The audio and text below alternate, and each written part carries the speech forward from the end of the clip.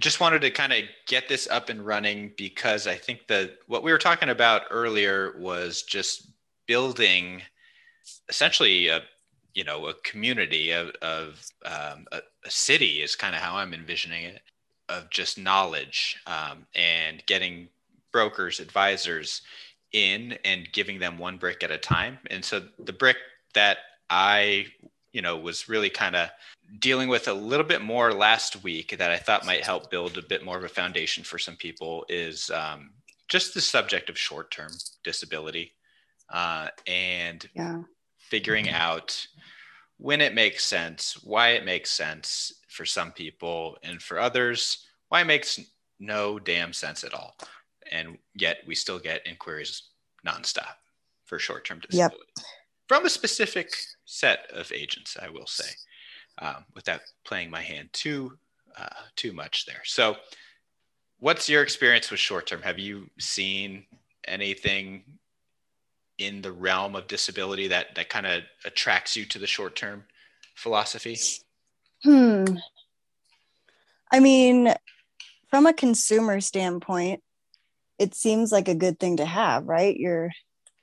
In case you're out, because most people believe when they hear disability, they think of an injury. Mm-hmm. And usually they think they'll be out for a couple months, maybe. Right. And they want something to cover that when they can't work for a couple months. But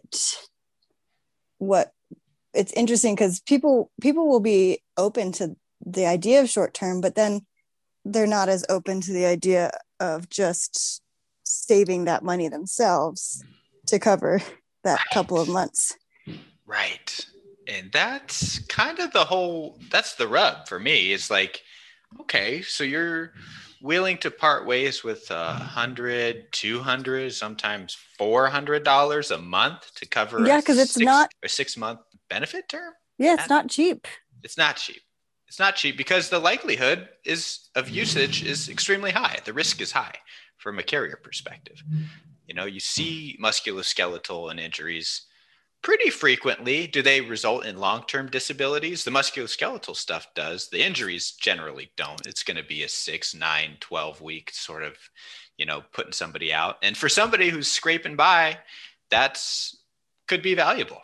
Absolutely, I could see the value in that. But what would be more valuable for people in that situation is to put that $100, $200, $400 a month into an emergency fund and just set up that 6-month, cash realm for themselves so that they can tap into that if there's an injury like that. So that's the obvious play to me. I think, most financial advisors are fully in agreement with that.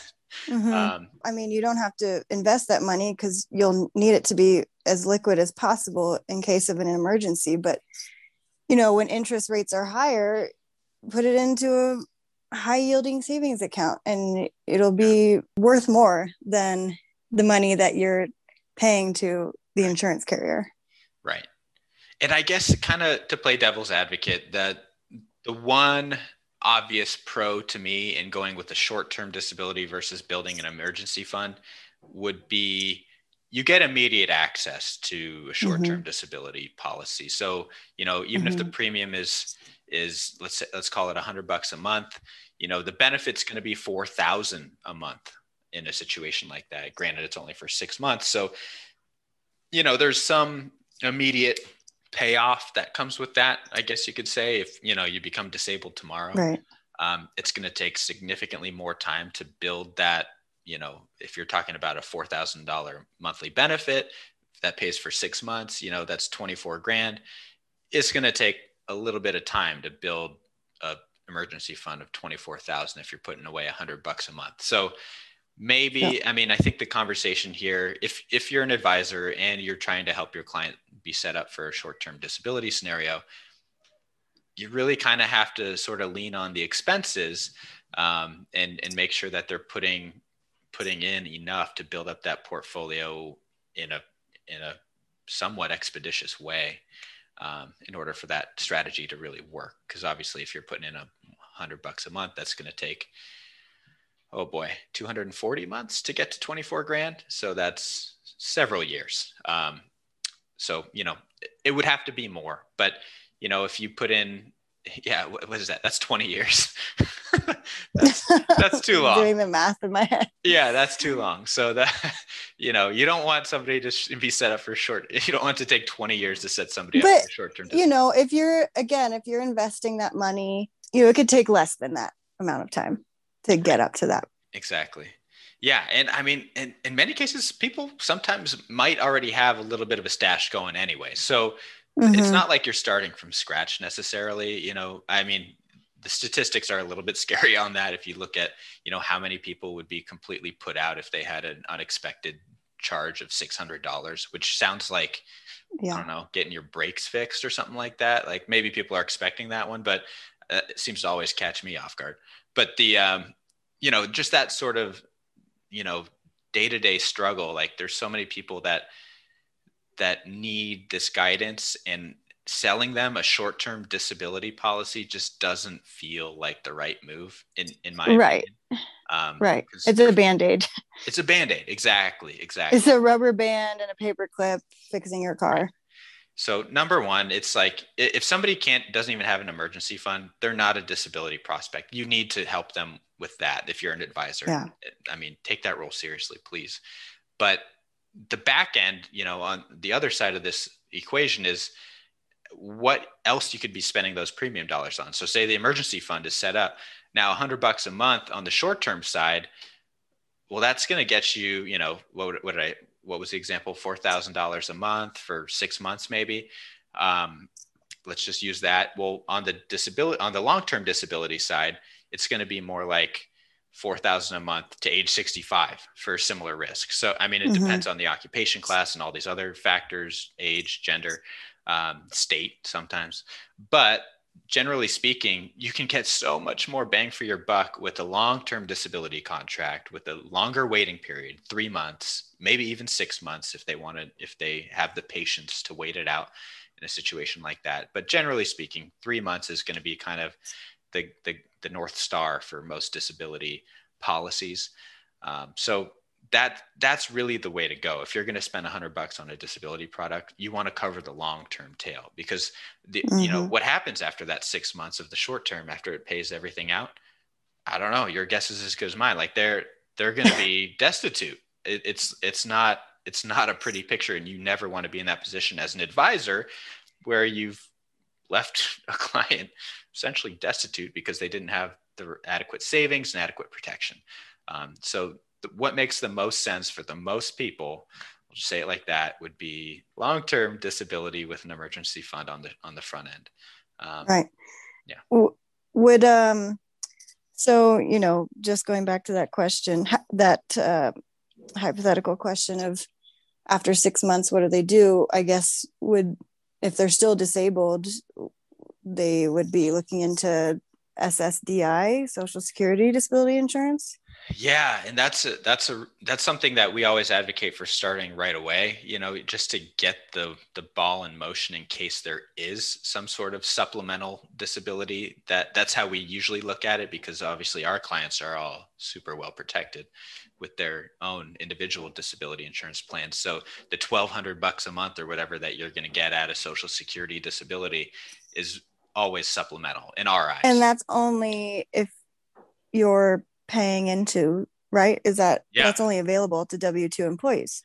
No, everybody pays Social Security taxes. Okay, I shouldn't say everybody. State. Government employees actually don't, which is kind of interesting. So they rely, and that's one of the things that I think kind of gets lost in the pension debates. A lot of our clients are all very fiscally minded people, fiscal conservatives, if you will. And so that, there's a lot of railing against pensions and, evil pensions. And yeah, there's a lot of bloat there. I'm not going to take that away from people. But the issue is those people don't have Social Security. So they do need something, just to provide that longevity insurance, essentially. But Social Security disability is part of the Social Security Administration, and it's accessible before Social Security retirement age. So if you meet the qualifications for Social Security disability, which are significantly more challenging to meet that criteria compared to an individual disability policy or even a group disability policy in many cases, you know, you're generally looking at having to be permanently disabled for the rest of your life to qualify for that. At least 12 months, if not for the rest of your life, is kind of the filter that they're using to sort through eligibility. And so, you know, if you have cancer, what does that mean? Are you going to be disabled for the rest of your life? Right. I don't know. If you have a back issue, does that mean you're going to be disabled the rest of your life, or will a surgery fix it? Or, are you going to keep going, through all the protocols there? Very nuanced. Yeah, exactly. Super nuanced. I mean, and so are many other disabilities. I mean, you can't necessarily answer those questions completely with an IDI policy, an individual disability policy either. But you do stand a better chance because usually those definitions are based on your ability to do your job and not, permanently totally disabled for the rest of your life. It's covering your income, your potential income. Yeah. Yeah. So, but you had a question about the vesting too, I think, on the Social Security disability. Right. So who is it available to? You have to pay into the system for 10 years. And that might be lost on a lot of young people. I don't think, most people in their 20s are really thinking about that, because we know it's not unheard of for people, before 30 to experience a lifelong disability. So if you do fall into that category of Social Security disability, imagine being in that position where you're like, oh yeah, I've just, had a traumatic brain injury, and now I am totally disabled for the rest of my life. But I got Social Security, we're good. And then you find out that there's a 10-year vesting period and you don't actually have that. That is terrifying to me. It's another case to get individual long-term disability when you're young. When you're young, exactly. I mean, we're a broken record. Obviously, we exclaim that from the mountaintops to our advisors and agent force. But there's a reason, right? I mean, you're never healthier than when you're 20 years old, most of the time. I mean, I guess you can. I mean, generally speaking, depends on what kind of 20-year-old you are. Yeah, I guess so. I mean, you aren't necessarily going to. You're not going to be going to the doctor less times in the future. I mean, you always have gone to the doctor as many times as you've gone at age 20. You're not going to go. It's not going to decrease the number. The older you get. So the point being, you're going to be, generally speaking, the fittest in your life. The wheels haven't really gotten loose or fallen off the bus at all. So we need to really kind of take advantage of that health factor. And not to mention, it's so cheap. It's so cheap for people in their 20s. And, most of these premiums you can lock in for your life on the individual DI side, at least. Group disabilities age banded, so you still get the benefit to come in there early and get that protection. It's such a no-brainer. The one thing that I love about having this conversation with young people is like, well, I'll just move in with my parents again. That changes kind of on a dime. Like, I know so many people when we first got in this business, I was 23, having these conversations with people. They're like, yeah, I just moved back in with mom and dad. But, you reach 26, 27, 28, 29, that becomes more and more of a stretch. You're married, you have a partner you live with, you have lots of pets, or you have kids, and you can't just all move in with your parents. Exactly. So, I mean, maybe everybody's parents have a 5-bedroom house with acreage, but like that's probably not going to cover most people. So, it makes sense to have your own plan and realize that this is the one type of insurance when we're talking about the spectrum of like human value insurance. It's not like life insurance that that pays, everybody after you're dead, pays your spouse and your family or whoever. It's not like health insurance that pays the doctor. It's not like auto insurance that pays the mechanic. It's not like, you name it. Homeowners insurance, it pays the construction company. Like nobody's benefiting from these you're never the one benefiting from these insurance products. It's always to pay somebody else. Disability is the one that pays you. Like that's what it's all about, is this income protection potential, or for your potential income too.